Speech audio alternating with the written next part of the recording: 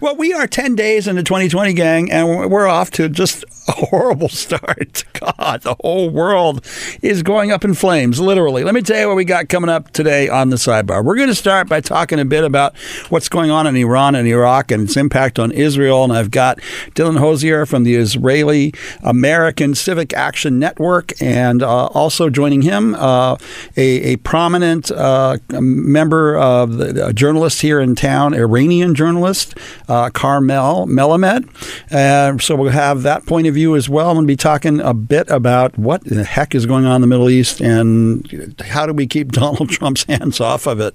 It's just a tinderbox. So we'll talk a little bit about that. And then Ken Howard is coming back. He's a psychotherapist. We've had him on the show a few times. We've had a rash of LGBT suicides at the end of the last year. And, you know, I know the holidays can be depressing for a lot of people, but we lost some really good people. And I lost a couple of friends. And I'm like, why? Why does this have to happen? So I saw Ken at the gym. I said, Ken, we need to talk about this. So he's going to come in and talk a bit about suicidal ideation and what's at the root of it and what we can do to prevent it from happening and not lose any more loved ones, please.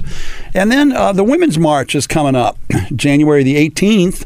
Fourth annual Women's March started as a protest of the election of Donald Trump, now in its fourth year. So we've got Emiliana Gornecka coming in from the Women's March to talk about why the marches are still needed and what's happening specifically, at least here in this town in Los Angeles.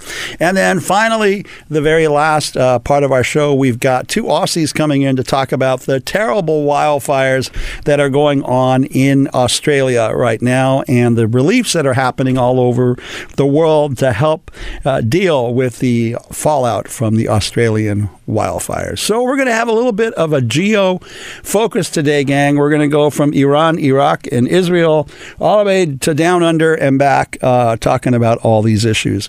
So, Jason, what's going on? That's the story for today. You went out and got our first two guests, so we're going to go ahead and bring them on early. We've got Dylan Hosier here from the Israeli American Civic Action Network. There you go. And also we've got Carmel Melamed here. He writes for many journals, Iranian, member of the Iranian community, Iranian Jewish community, who's here to talk as well about what's happening in the Middle East. Welcome, guys. Welcome. Dylan, always nice to have you back. Glad to be back. Nice to meet you officially. Can you hear okay in your headphones there? Okay. All right. So, guys, I don't even know where to start. I don't even know where to start this conversation. Okay, I know where I want to focus because my primary concern is the safety of Israel. A longtime supporter of Israel. I worry about Israel. And it just seems to me that everything that's happening right now runs the risk of things becoming worse for the state of Israel rather than better.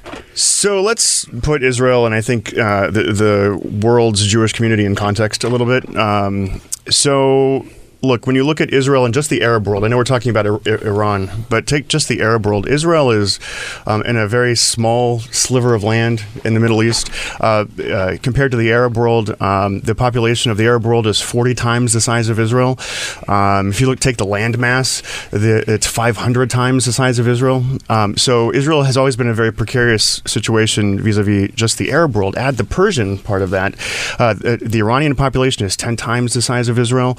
I think the landmass is probably around 100 times the size of Israel.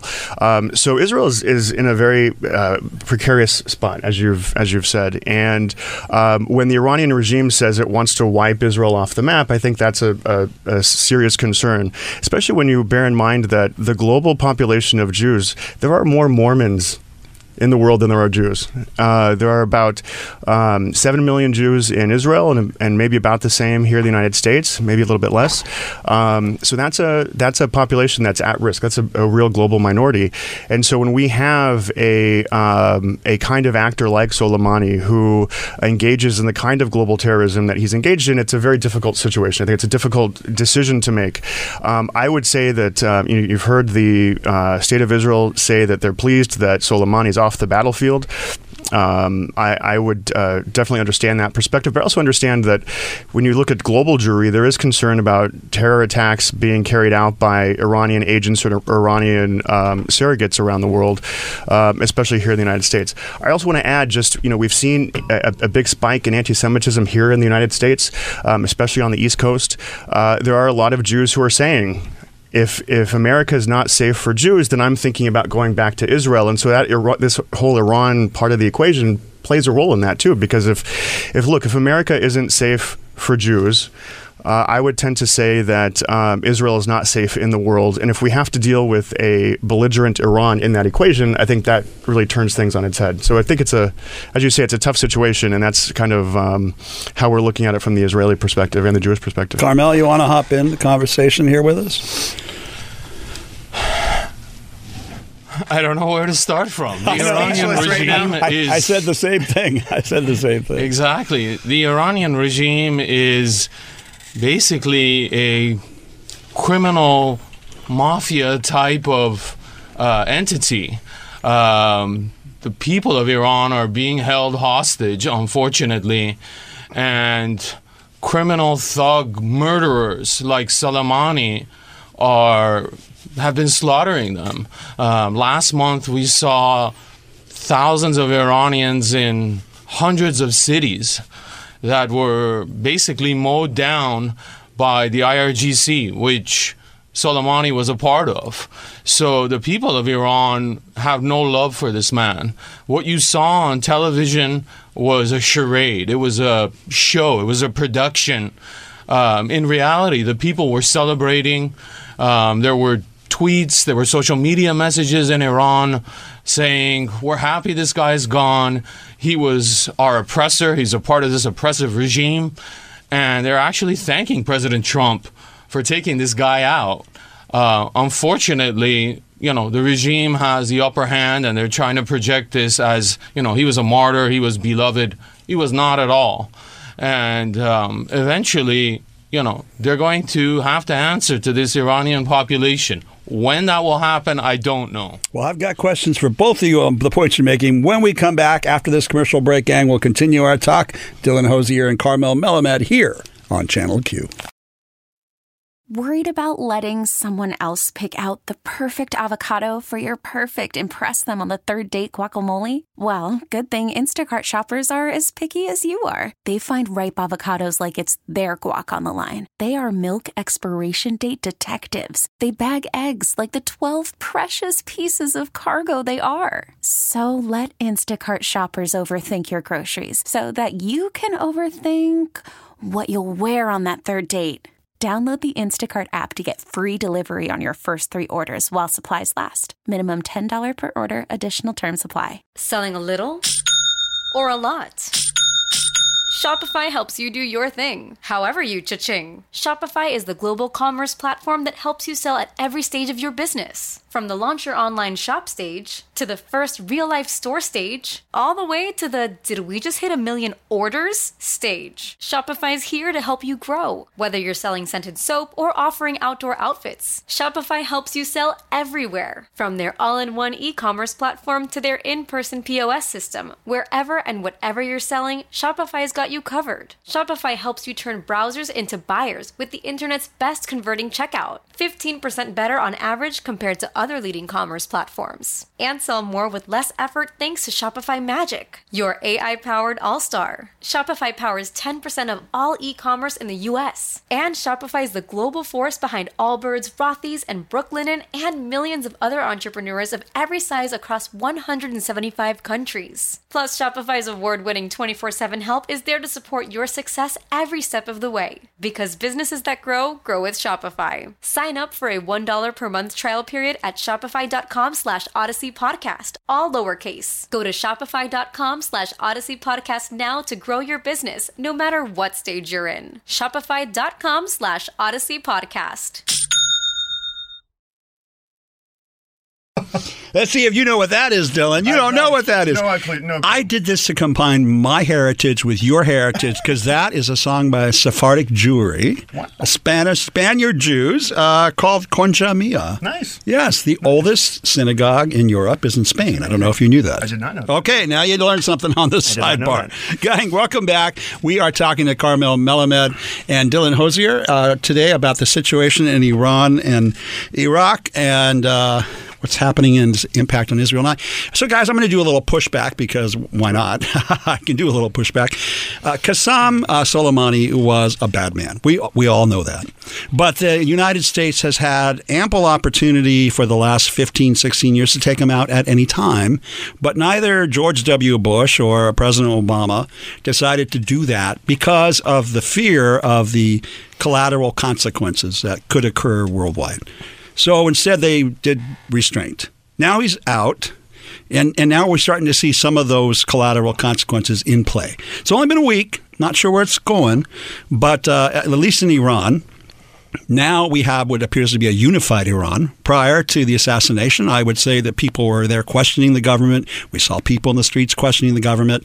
Now it seems like there are many more millions of people in the streets protesting the United States rather than their own government. We've got Iraq, which is primarily Sunni rather than Shiite in Iran. And Iraq basically saying U.S. out. The parliament has voted to kick the United States out, thereby leaving a base and possibly providing a land bridge for Iran to the sea. So, there's a lot of geopolitical forces that seem to be in play now that I don't really know where it's going to end. So, worth the risk, or... If I could, respectfully disagree with you, that's right. John. Yes. I do not think that the Iranian people that you're seeing on television or online are rallying behind the regime. This is a propaganda show, especially with the Soleimani funeral. The Iranian regime bust in Shiite supporters from Afghanistan, from Iraq, from Syria to make the appearance that millions were in the streets supporting the regime, and they're rallying behind the regime, when in reality the people of Iran have taken to social media and other venues and said, this is not us. This is the regime putting some kind of a facade. We hate them. We are opposed to this regime.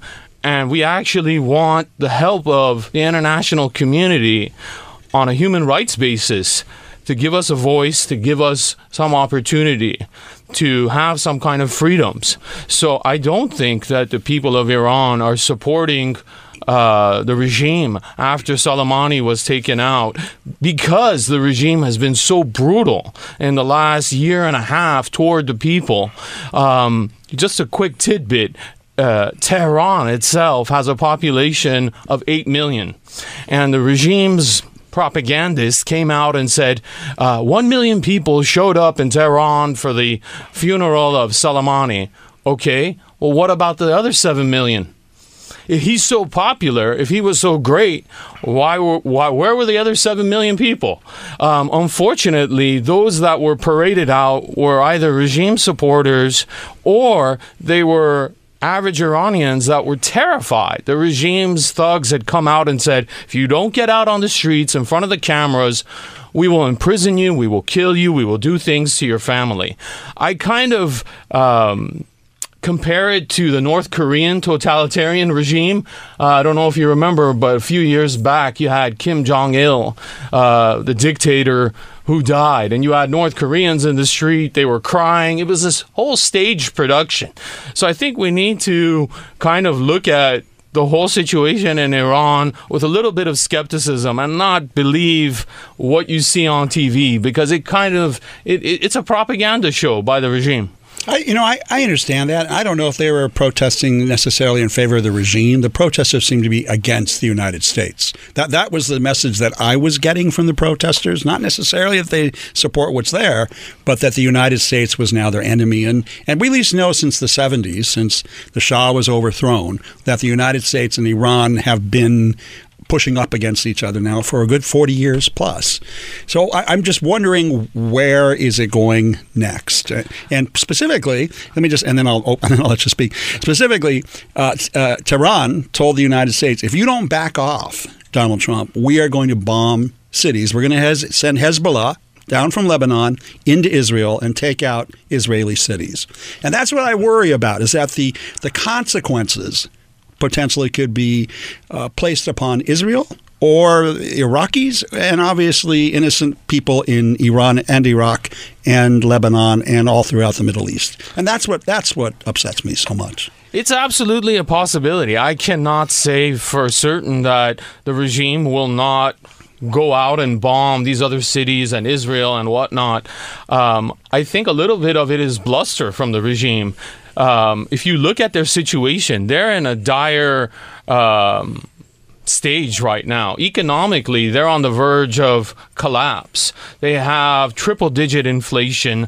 The people are in the streets protesting a lack of freedom, a lack of economic opportunities. So they're afraid of internal strife. And on top of that, you have a lot of the Arab street, people in Iraq, people in Lebanon saying, Iran and Iranian regime, get the hell out of our country.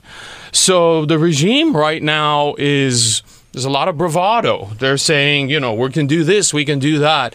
But I think in the back of their minds, they're very frightened because they don't want to lose power.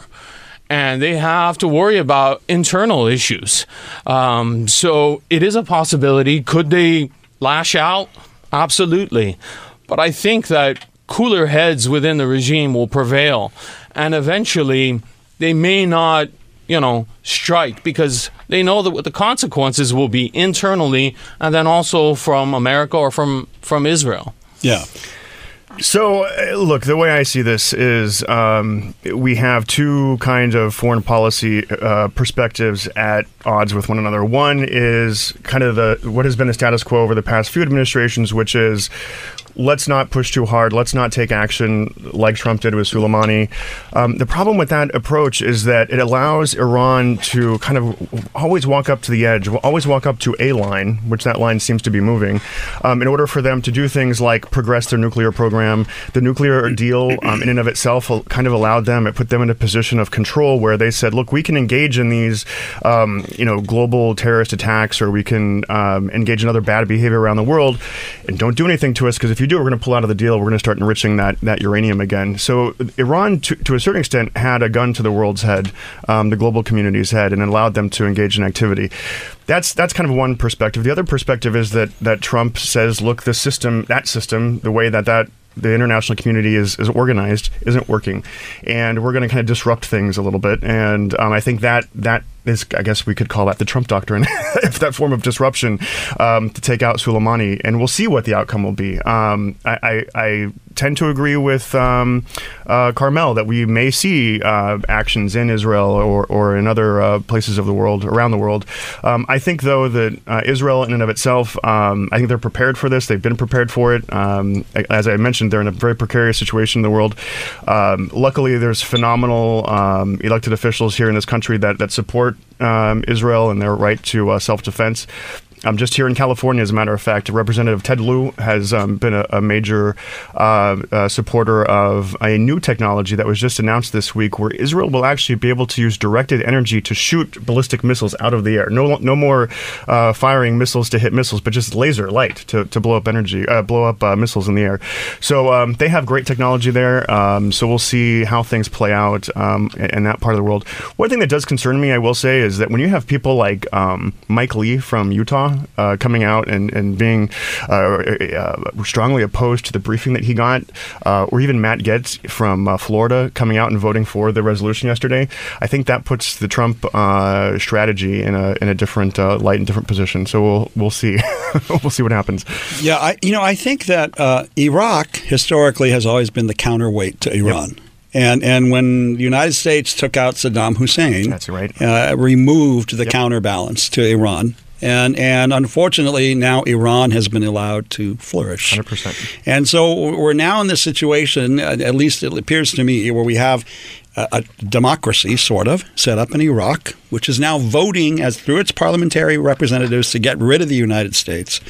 We had something of a democracy with the regime. You may disagree, but at least something that appeared to be like a democracy. And sometimes democracies won't agree with the United States necessarily. And then that's what worries me, is I think sometimes we are playing a very bad game of checkers. Like, you hit, we'll hit you back. You hit, we'll hit you back. And I want people to play chess for the long term. We got to go to commercial, but when we come back, we'll continue our discussion here with Carmel Melamed and Dillon Hosier on the State of Israel here on Channel Q. This episode is brought to you by Progressive Insurance. Whether you love true crime or comedy, celebrity interviews or news, You call the shots on what's in your podcast queue. And guess what? Now you can call them on your auto insurance too with the Name Your Price tool from Progressive. It works just the way it sounds. You tell Progressive how much you want to pay for car insurance, and they'll show you coverage options that fit your budget. Get your quote today at Progressive.com to join the over 28 million drivers who trust Progressive. Progressive Casualty Insurance Company and Affiliates. Price and coverage match limited by state law. I'm Sandra, and I'm just the professional your small business was looking for. But you didn't hire me because you didn't use LinkedIn Jobs. LinkedIn has professionals you can't find anywhere else, including those who aren't actively looking for a new job, but might be open to the perfect role, like me.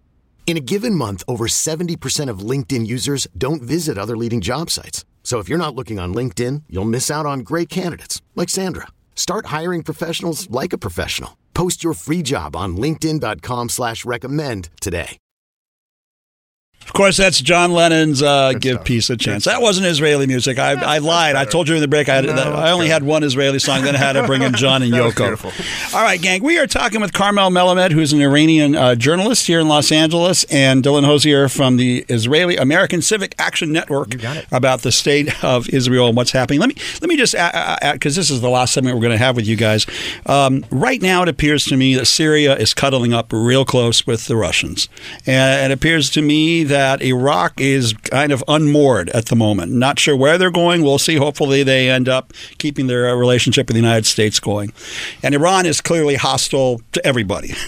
So in terms of sort of the geopolitics in play, it seems to me like Russia is benefiting from all the chaos and everybody else is not.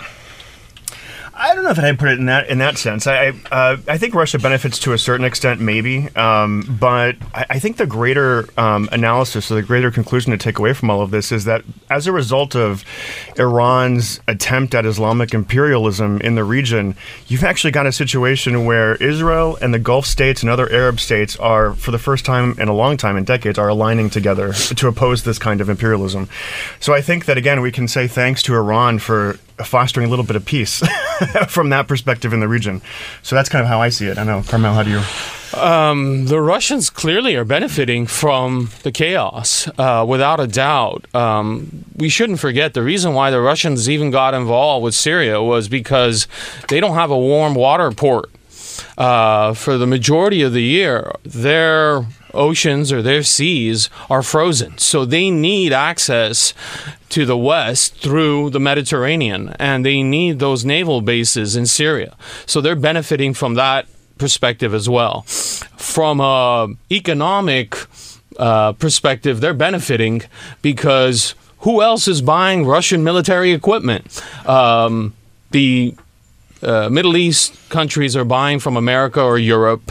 You have much of Asia buying either from China or from America or Europe.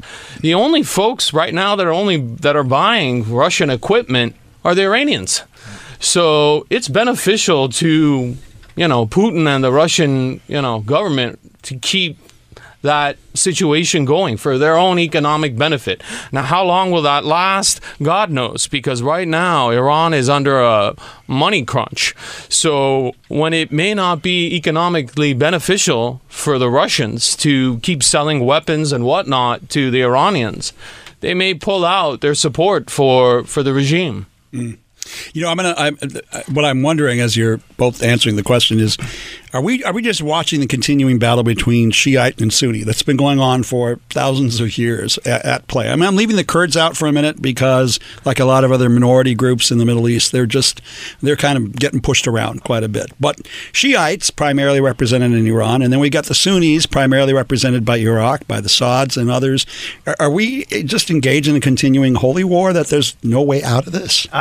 I'm a little bit of a political science geek, so I'm going to answer this a little bit differently maybe. I think we're seeing the result of a failed Sykes-Picot agreement from 100 years ago. We're seeing the failed result of the Europeans coming in and carving up the map in the way that benefited them 100 years ago. So I that's how I see it. But maybe Carmel's a different viewpoint. There is an aspect of this Shiite-Sunni conflict that's been going on for centuries. But on the flip side, I think it's more of this Iranian regime. If you take a look at Iraq, for example, right now, there's a large segment of Iraq and Iraqi people that are Shiite. For example, cities of Karbala, Najaf. Those Iraqis are Shiite, but in recent months, we've seen them protesting in the streets against the Iranian regime, which is also Shiite. They're saying, we are Iraqi. We may have the same share the same religious dogma of the Iranians and the Iranian regime, but we don't like that regime. It's repressive. It's radical. It's taking away our economic opportunities. So that aspect of them aligning themselves with Iran, I think, is limited because they see themselves as Iraqi first and Shiite second.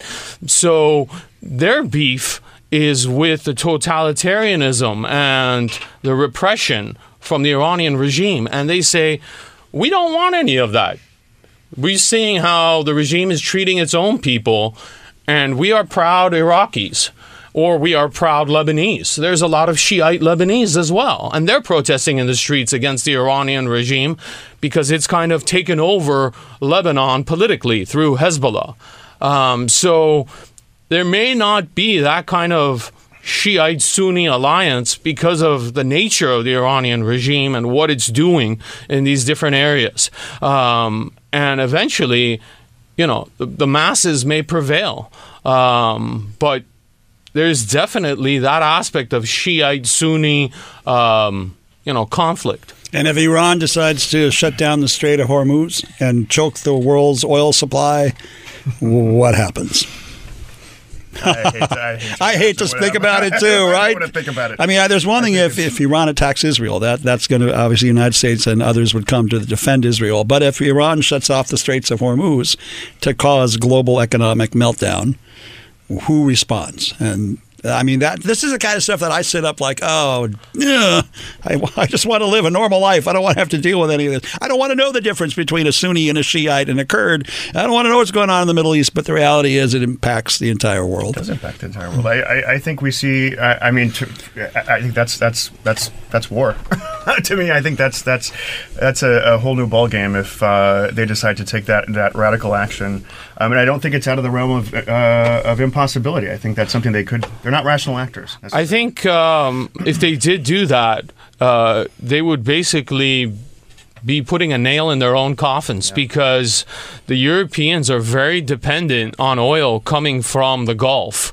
And if the Europeans sense that Iran has gone apocalyptic and shut down the Straits of Hormuz, they are going to pull whatever kind of diplomatic economic relations that they have with Iran. And right now, Europe and probably Russia are the only lifelines to the outside world that the regime has. And if they do shut down those Straits of Hormuz, you'll probably have the entire world go up against the regime.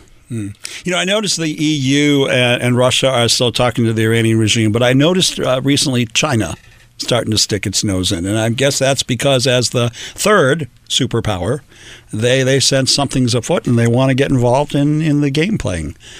Just curious what the Chinese are going to do, if anything. And I guess that remains to be seen.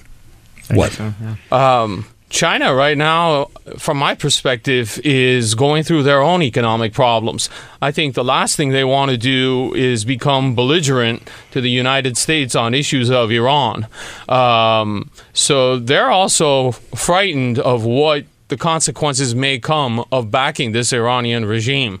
So China's kind of it's an enigma right now, but I don't think they want to overplay their hand. Makes sense. Can we just bring it back real quick? We actually have to go to commercial. But you've got gay pride in Tel Aviv and Jerusalem. You don't want to lose that. Have you been to gay pride in Tel Aviv, Jerusalem? But I have met many Israeli men. I'll just say, I'll leave it at that. We'll bring it back to LGBT reality. Gang, we've got to cut it off. I want to thank Dylan Hosier and Karma Mohamed for coming in. Hope you'll come back and we can talk about this as things unfold. When we come back, we'll be talking to Dr. Ken Howard about suicidal ideation and dealing with it in the LGBT community here on Channel Q.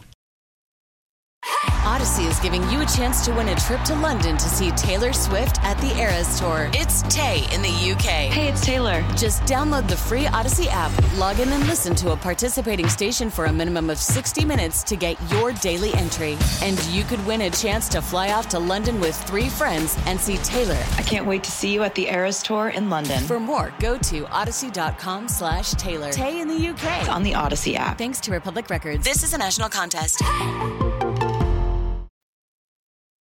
That's the Smashing Pumpkins singing today, one of many songs written about suicide. And we are joined today by West Hollywood gay therapist Ken Howard. Been on the show a couple times. Welcome back, Ken. Thank you. Good to have you back on the show once again.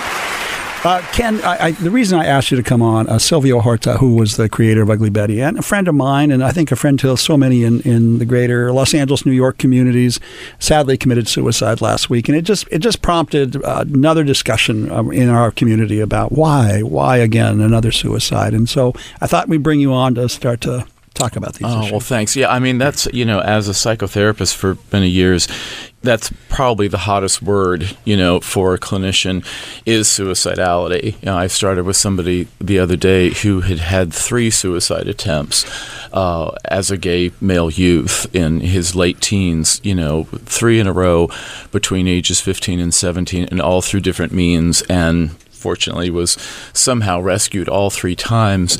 But he talked about how that was in response to anti-gay pressures that he felt, an unaccepting family, being in the closet. He had a lot of the classic risk factors. And once he got past the 3rd attempt, as Dorothy Parker said, you might as well live, and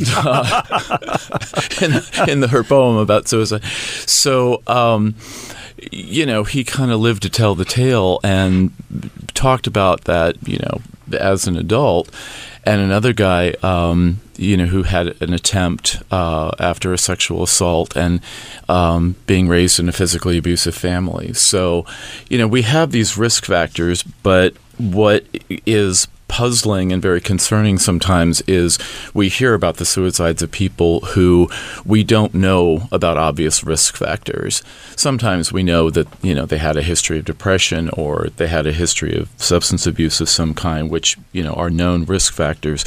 Other times we don't know the reason and we're left puzzled we're just saying, what happened? And that happens a lot on these cases that we hear about on Facebook of, so-and-so has passed away, and we figure out, if we're not talking about a car accident they had or something, people are left to presume that it was suicide, and there's some kind of shame or embarrassment about that fact.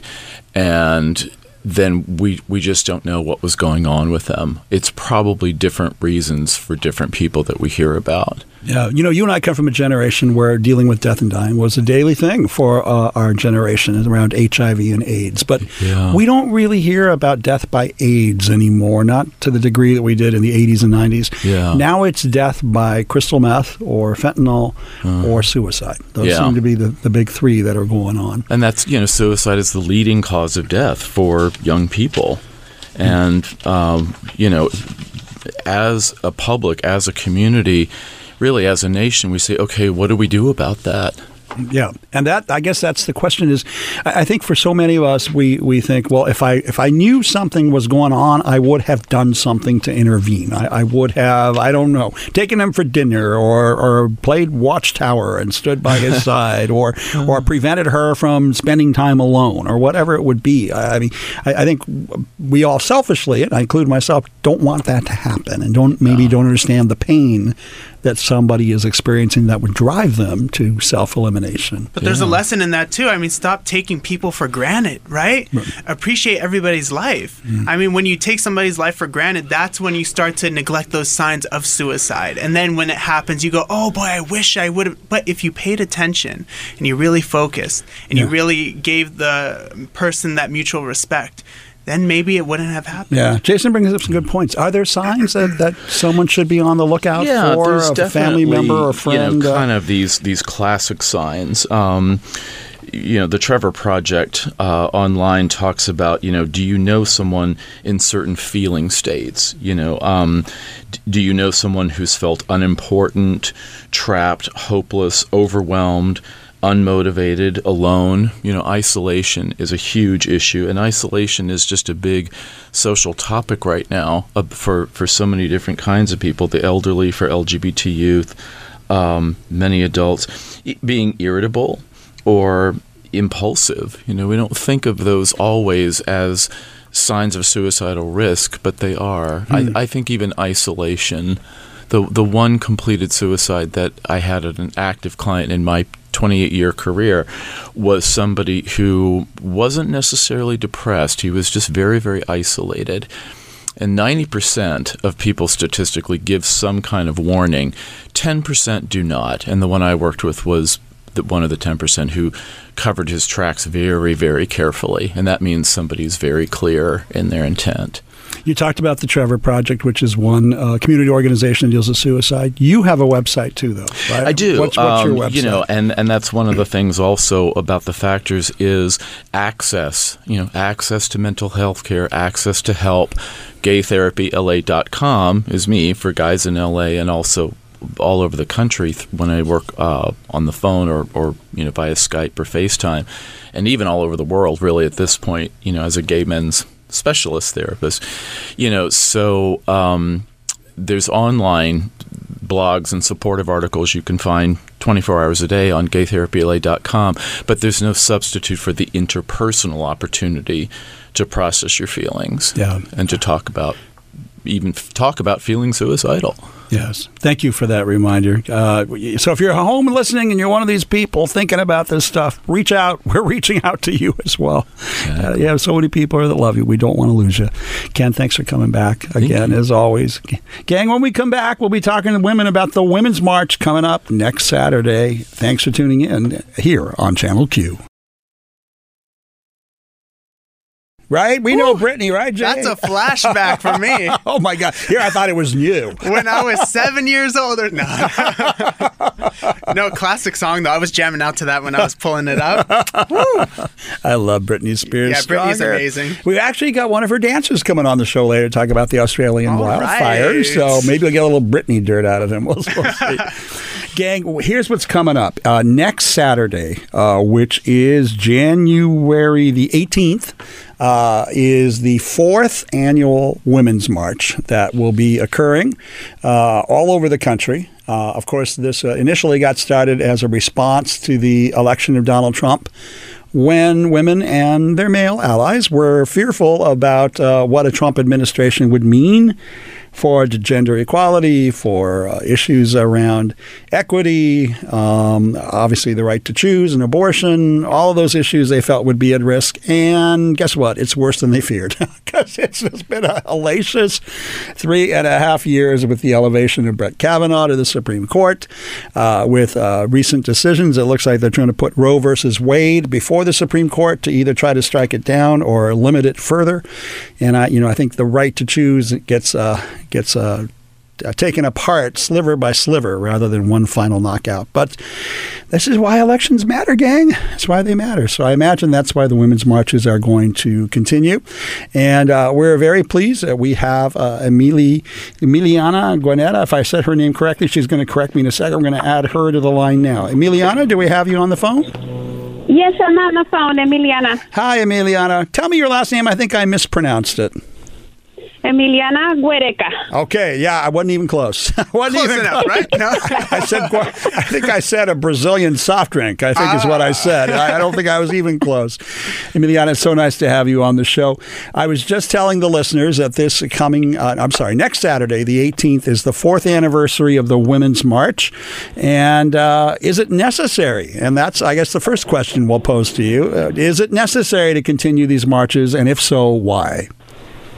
Oh, my goodness. It's absolutely necessary. Women's rights are under attack. We've moved backwards instead of forward. It's 2020, and women are still not explicitly recognized as being equal in the U.S. Constitution. So, yes, they are necessary. Well, the Equal Rights Amendment, I know, has been battling back and forth since the 70s. And it looks like with the recent elections in the state of Virginia, that Virginia may become the deciding state to finally give the Equal Rights Amendment the 2/3 majority it needs to become an amendment to the Constitution. Is that what you're hearing or from the circles you run in? So that is what we want to happen, although we now have states fighting that. We now have Alabama, and we have different states fighting and saying that the Equal Rights Amendment statute of limitations has expired, therefore it is non-valid. Therefore, having the last state ratify it is not valid, and want us to start the process again. That would be on terrible. Top of that, yes, correct. On top of that, we have abortion bans across the country. So there's reproductive rights are under attack. We have, two very conservative Supreme Court justices with lifetime appointments that don't believe that Roe versus Wade is the law of the land. And so, the Violence Against Women Act is on hold, sitting to be passed again. So women we're still fighting for equality. On the right to choose, Roe versus Wade has been in place since 1973, a very long time, and it's always, the political center has always upheld it, even with Republicans like Sandra Day O'Connor and Justice Anthony Kennedy while they were on the Supreme Court. But with the recent elevation of two Trump justices onto the Supreme Court, the four liberals on the left would have to rely on the Chief Justice, John Roberts, to join them in order to try to do what's called stare decisis, meaning upholding the past decisions of the court and upholding Roe. You have any hope that the Chief Justice will join the four liberals in holding Roe up? Our hope is that, yes, our hope is that they will. However, again, it's a fight because we have different states putting forth abortion bans. And so we are hoping that, yes, that Justice Roberts will uphold the law. But again, it's not a given for us since it is a continuous fight. Yeah. I think one of the greatest things that's happened in the recent couple of years was the blue wave that happened in 2018, giving us a new Speaker of the House, that being Nancy Pelosi from San Francisco as the new Speaker of the Congress. And she's had that role before. But I got to tell you, I think she is the one thing standing between Trump and complete and total authoritarianism. She is safeguarding the Constitution for all Americans. And it just shows what happens when you give a woman a powerful post like Speaker of the House, what can be done with a true leader like Nancy Pelosi. Correct. And there is a true balance. I mean, she's holding the line before chaos. Yeah, I agree with you. I think that's right. We've got, it's interesting to me, of course, not all women support the right to choose and not all women support Nancy Pelosi. But I think what we have seen across the country is a historic realignment between women in the suburbs. A lot of moderate women, possibly Republican, Independent, or Democrat, who do care about the right to choose and who do oppose the Trump administration that seem to be voting blue and helping elect more women into Congress. We are hoping that continues. We are hoping that women see that, listen, if you don't want an abortion, don't have an abortion, period. Just people will choose, but having the right to choose is just that. If you don't believe you would ever have an abortion, that is fine. That is your body, and that is what we fight for. We fight for being able to have the right to choose. Right. And body autonomy should not be a partisan issue. Reproductive rights should not be a partisan issue. Emiliana, do you have a little more time? We got to go to a quick commercial break. Can we come back and then talk to you a little bit about the LA March, which I think is happening January 18th? You can tell our listeners what's happening here in Los Angeles after the commercial? Absolutely. All right, Absolutely. Gang. Stand tight, gang. We'll be right back after this break. Thanks for tuning in to Channel Q. That's Sia singing The Greatest, of course, a song dedicated to women's equality and the women's marches. And we are on the phone with Emiliana Gordeca. How did I do? Emiliana, did I say it right? Yes, okay. Emiliana Gordeca.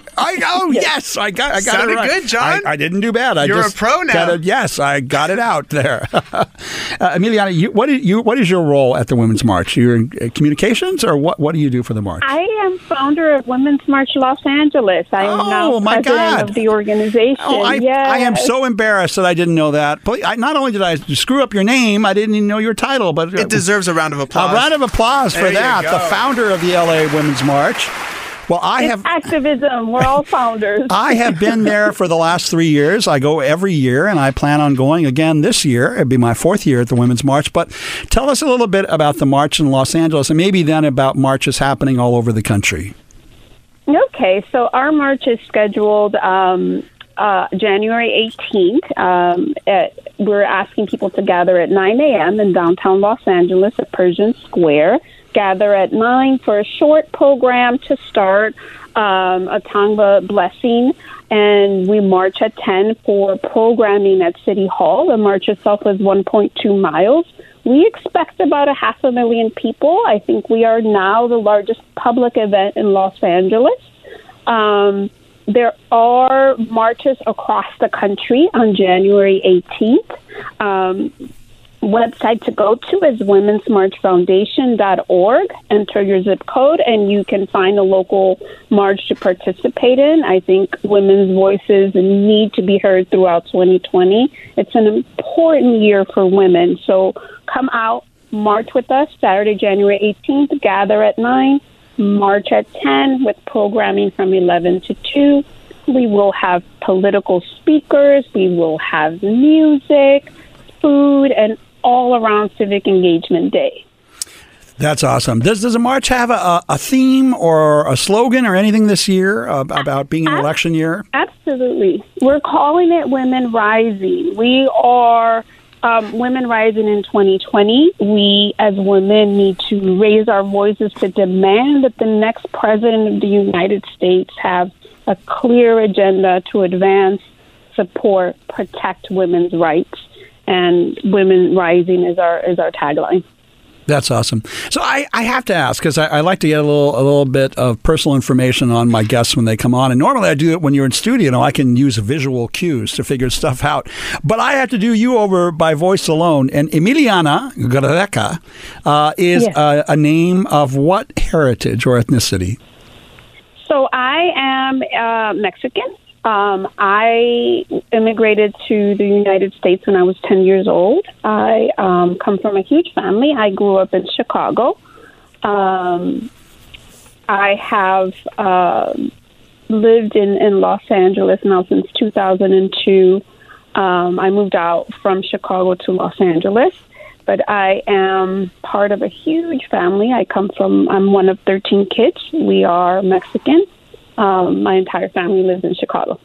Well, that is amazing. I am an old-fashioned Mexican-American in Los Angeles. I was born and raised here. My family goes back all the way to when Los Angeles was part of Old Mexico. That's how long we've been in this part of the world. And I bet on a day like today, you're glad you're not in Chicago where it's, God knows, negative 14 or something crazy like that in sunny Los Angeles. Right. I'm always amazed when the women in Chicago march, and I'm complaining in Los Angeles of like, oh, it's going to be 50 and it may be windy. These women really, they go out and they're marching on January 18th and they're expecting like negative 10. Oh, my goodness. God bless the women and men who will march with them on in negative 10 weather. But I imagine this is happening in New York and possibly Miami and Houston, Dallas, and Denver, San Francisco, Los Angeles, all the great cities of the nation. I assume this is happening, yes? Definitely. In D.C., New York, San Francisco, Miami, Los Angeles, Denver for sure, Chicago. If we go into womensmarchfoundation.org, you're able to click a city and find your closest march to you. We do advise public transportation, whether it's Metro in Los Angeles, Metro Link, Lyft will also be offering free rides to the march. So please carpool and use public transportation. Really good point, because I know in the past when I have tried to get there, first of all, gang, if you take your car, you're going to get bottlenecked somewhere. And second, there's nowhere to park. So don't drive to the march. People are vicious out there. They are vicious. Protect I'm one your of car. the worst offenders. Yeah. Uber, Lyft, or get on the subway transportation and get there. Emiliana, I want to thank you for coming in and talking about the Women's March. And again, that website, if people need more information for the march closest to them, is what? womensmarchfoundation.org. Okay. Enter your zip code or city, and you will be able to find the closest march to you. The marches happen Saturday, January 18th across the country. Wonderful. Well, I will see you there. I have my pink hat from last year. I still have it. I can hardly wait to put it on and meet you all out in downtown Los Angeles, Pershing Square. Yay, thank you. Meet us at the march. See you at the march. We'll see you at the march, Emiliana. Thank you so much. All right. Gang, when we come back, we'll be talking about the fires in Australia here on Channel Q. Men down under, men at work. Oh, my God. Australia. What are we going to do about Australia, gang? I don't know if you're following what's going on. 14 million acres on fire, the size of the state of Delaware or all of New York City on fire. 50 people perished. We are now estimating that a billion, that's a billion with a B, a billion animals have been lost. And you got to remember, Australia is home to some of the mammals and birds and insects that are found nowhere else on the planet. You know, we of course know the cuddly marsupials like the koalas and the kangaroos and the platypus, because as grade school kids we learned about those animals. And of course the only place in the world you can find those are down under. And a billion of them lost. And not to mention the birds and the insects and the reptiles, all unable to flee. And I got into it with a Trumper the other day. He came up and said, well, you know, it's those arsonists that set these fires. They're all man-made. It's like, you people, science. It's not the arsonist. It's global warming. It's climate change. Australia is in a severe drought, more so than ever before. And without water, without rain, it's a tinderbox just waiting to go up. And yes, there were arsonists that were involved that set some of the fires. But a lot of them are now being perpetuated by thunderstorms and lightning, which is continuing the fires and continuing the blaze. So we've got 14 million acres that are already on ablaze, a billion animals, including many animals that are being driven into extinction, and people all over the world, from the Golden Globes to, I imagine, the Oscars, to our next guest, are all jumping in to do something about it. And so I have got two Aussies, one I know very well, one I don't know at all, but I'm about to, who've come in today to be with us. Got Zach Berzanis and Lockie Brownlee. Welcome, guys. Hey, John. Thanks so much for having us. Now, let me just, you guys are both dancers. I mean, you're, Zach, you're dancer with Brittany every now and then? Or I was with Brittany for the last 6 years, and for the last show that never happened, Lockie and I were on that one. You were okay. All right. All right. So you guys are both Aussie. Are you from one of the big cities or more of the rural areas of Australia? Where? I was born on the Gold Coast, which is a big, small town, about 500,000 when I was there. It's probably close to 1 million now.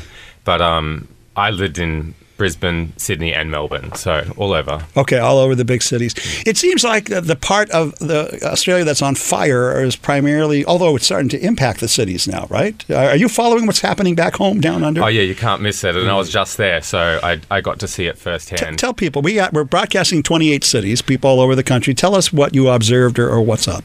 I mean, when I first landed there, I thought it was an overcast day, and I got out of the car and I looked down at my shadow, and around the shadow, what was coloured is like red, and so that's an indication of the smoke that's in the skies.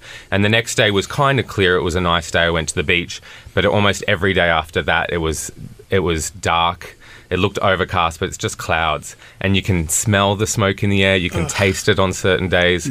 And I have asthma. So, like, after 3 days, I was, like, starting to really feel it, as most of the people there. It's horrific. The fires have, like, came almost into the city of Sydney. They were right up against Penrith and were encroaching on the outer suburbs. But yeah, they're everywhere. They're up in Perth now. They've been in Queensland. They're in Tasmania. It's unprecedented and it's massive. Should I call you Lockhart or Lockie? What should I call Lockie? Yeah, I go by Lockie. Lockie. What part of Australia? So were I'm from you Tasmania. Tassie's a little island under Australia. And yeah, it's about 500,000 people in the state of Tassie, and we're very prone to bushfires down there because there's a lot of rural area, and it has been just so dry. We've been in a massive drought for most of last year. So Tassie's, they've got fires burning, but it's nothing the size of the Sydney. Well, now they're mega fires. I don't know if you caught the news today, but some of the fires are now merging, and they're creating these mega fires that are creating their own weather systems. They're creating thunderstorms, which are creating lightning, which are then igniting new fires. It sounds like a version of Dante's Hell going on, right? It's horrible, and people. It sounds like the fires have happened because people are doing all these relief efforts, and or they just happened. But they've been going on for months, and they're going to continue to go on for months. Summer so it's just started. The hot weather's just really coming in now. Well, good point. The Southern Hemisphere, December, January is summertime. It's not cold and wintry like it is here in the North, right? No. So there hasn't been rain there in so long. Yeah. And, of course, we being Southern Californians, we're used to wildfires. It's part of our weather pattern, too, but it's nothing like what's happening in Australia. We've never seen anything like this either. Like, even Sydney summer is just it's a totally different experience. Like, if you look at like all my friends' Instagrams, you'll see them on the harbour, like still doing their day to day, but it's like there's this sepia filter over all their photos, and it's not. It's just that's the colour. Like it's constant and it's everywhere, and it's changed everybody's life. Yeah. Your animals, people in this country I've been crying and all every over the single day. world, we're in love with your animals. There's no other place on the planet where you can find platypus and koalas and kangaroos, and not to mention the exotic cockatoos and insects and everything else that's there. Yeah. 1 billion. That's species driven into extinction. They're possibly. even saying that it's many billions. It's crazy, and the billion doesn't count kangaroos, platypus, bats, amphibians, or insects. They said 250 billion insects have gone, and that doesn't even count livestock as well. Like it's unimaginable. I watch videos every day of the koalas, and I'm just in my room crying almost every day because we grow up with these animals, and they're such a symbol of Australia and. I think we've all taken it for granted that we have these beautiful animals, and now everyone's starting to go, oh my God, like, what have we done? Like, what's going on? Yeah. I was telling the audience before you two walked in the room that I got in a fight with a Trumper this week because one of the Trumpers was saying, well, it was arsonists that set those fires, and I'm like, okay, granted, arsonists may have set some of the fires, but it is climate change and it is global warming that is causing this severe drought in Australia. That's where it came from. That makes it a tinderbox ready to go up. Yeah. And even the arsonist story is like, it's blown out of proportion. Yes, there's been arsonists, and some of them have lit fires, but none have been related to the massive fires. Not that makes it any better, but it's just that whole political thing that's happened here in America is happening in Australia now. It's like people are sending disinformation out to separate us, and it's just horrible that the world's come to this, and it's spread everywhere. Right. Yeah. What are you guys doing? I know you're up to doing something to help with the relief efforts. What are you two planning? Yeah, so Zach and I are teaming up together to do a dance class, charity dance class, next weekend, next Sunday, at the Playground Dance Studios on Melrose. And it's at 10:30 a.m. until 11:30, and it's for all people who have dance experience, who don't have dance experience, who are professionals, who aren't professionals, anyone who wants to move and to do a part in helping to raise some money for what's going on. We're going to donate for 2 charities. We're going to donate to the Red Cross and also to Wyers Wildlife Rescue. And yeah, we just want everyone to, whoever's available, whoever's around, to come. Maybe $20, donate at the door. Come have a little groove with us, and if you don't want to dance, just donate. Come and cheer us on, and it's going to be a fun, enjoyable day. Nothing serious, nothing You know, not too many 8 counts. Yeah, not too many NDNS. Not at all. But we obviously feel so helpless being so far away, and this is at least as much as we can do. We're going to take a quick break. When we come back, we'll be talking more about Australia and Australian Relief Gang. Thanks for tuning in here on Channel Q. That is The Voice, one of my favorite songs written about Down Under. Guys, we're in studio with Lockie. Sorry, Lockie. Play hockey. Lockie Brownlee and Zach Brazanis, two of our guys from Down Under who are talking about Australia. And we were just chatting during the break about the Prime Minister, that he was caught on the beach in Hawaii in the middle of all this cataclysm. Yeah, not a good look. Not a good look. No, he slipped out for a holiday mid-fire season. Well, when this was all going down, and it was kind of secret, but I believe an Australian tourist caught a photo of him. We'll catch you anywhere. Yeah, he's a bit tone deaf. I think so. Yeah. And you were saying, because I don't know enough about Australian politics, that he's an evangelical and doesn't believe in climate change. I don't know what he is, but he's a man of faith. But I don't know how much faith he really has. So does he think that God did this, or maybe that it was human cause? He definitely doesn't think it's human cause. Therefore, God must be doing something. Yeah. Must be all those gays at Mardi Gras. Must be. People have said that. Yeah. We're burning Australia. They said, we introduced gay marriage, and now look what God has done. I'm like, oh God. Gosh. Do they really say that? This is crazy. Yeah, someone said that. Of course someone said that, like, in this day and age. Oh my God. I'm sure it's a meme somewhere. That is so nuts.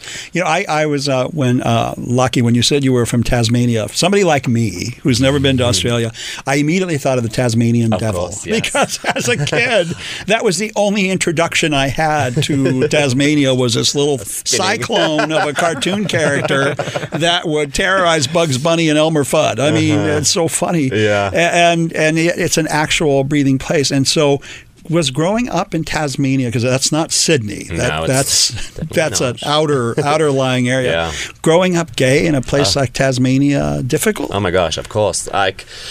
Yeah, I mean, I danced my whole life. I was, came out of the womb dancing and prancing around the halls of my school and my home.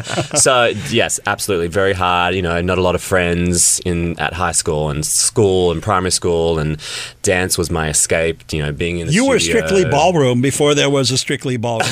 Literally. One of my favorite Australian movies, by the way. Totally, yeah. Yes, I'll be here all week. Thank you. But no, it was very hard. And yeah, obviously, dance was my saving grace. It was, it definitely took me away from those feelings and the bullies, and yeah, it was hard. But came out of it stronger and living my dreams, like 100% living every single dream I'd ever, thought I would be able to do. And yeah, it kind of just goes, Are there now, bullies. a lot of expat Australians in greater Los Angeles? I've been told there's like 50,000. Well, there are 50,000 of you. I don't know if that's correct, but it's some massive number. Yeah. Wow. Yeah. There's a whole community of us, and like we stick together too. Yeah. I've at some points in my life of living here, I've been here 17 years. I've had more Australian friends, of my friends from Australia here, than when I go home. Yeah, I don't know anyone back in Australia. Yeah. That's wild. Everyone's over here. That is wild. What led you guys to think about doing something to get involved in the response to the fires? I've been just feeling sick about the whole thing, and even I was in Australia last week, and leaving felt terrible. I was like, there's got to be something more I can do, and I was just sitting at home feeling sorry for myself, and Lockie texted me and said, hey, do you want to join me and do a fundraiser for the bushfires? And I was like, absolutely. I'll do anything I can. I was like, can I go back and fight fires? I'm like, no, I don't have any training, I'm like, can I knit mittens for the kangaroos and the koalas? No, I'd have to learn how to knit. So we'll do something that we can do. This is a good one. Yeah, I can dance. This is a good one. And you have an anonymous donor already gave you $10,000. That's fantastic. That's wonderful. It's amazing. Yes. The public have been really really, really generous. And like you look on Australia, or if you go on Facebook, and there's one comedian, Celeste, who's raised over 41 million. It was yesterday. And it's the biggest fundraising campaign in history. And she's an Australian comedian. They're saying Celeste for PM now. Yes, get rid of that Morrison fellow or whoever he is. Yeah, he can go back to Hawaii. There were protests today on the government in Australia, and tens of thousands of people showed up. And so I think there will definitely be change. I'm hoping there's change. I'm hoping this is what people come to see the light. And, I've been seeing friends and, relatives and whatever that deny climate change and was getting angry. And then I've started going at a more compassionate way and be like, we just want a better environment. Like, we just want a world that our kids can grow up and enjoy and be healthy in. And like, is there anything wrong with that? I think we all want the same thing. Right. Like, even if climate change isn't real, like if what we put forward just keeps the world clean, what does it matter? Like, good point. So, of course, it is real.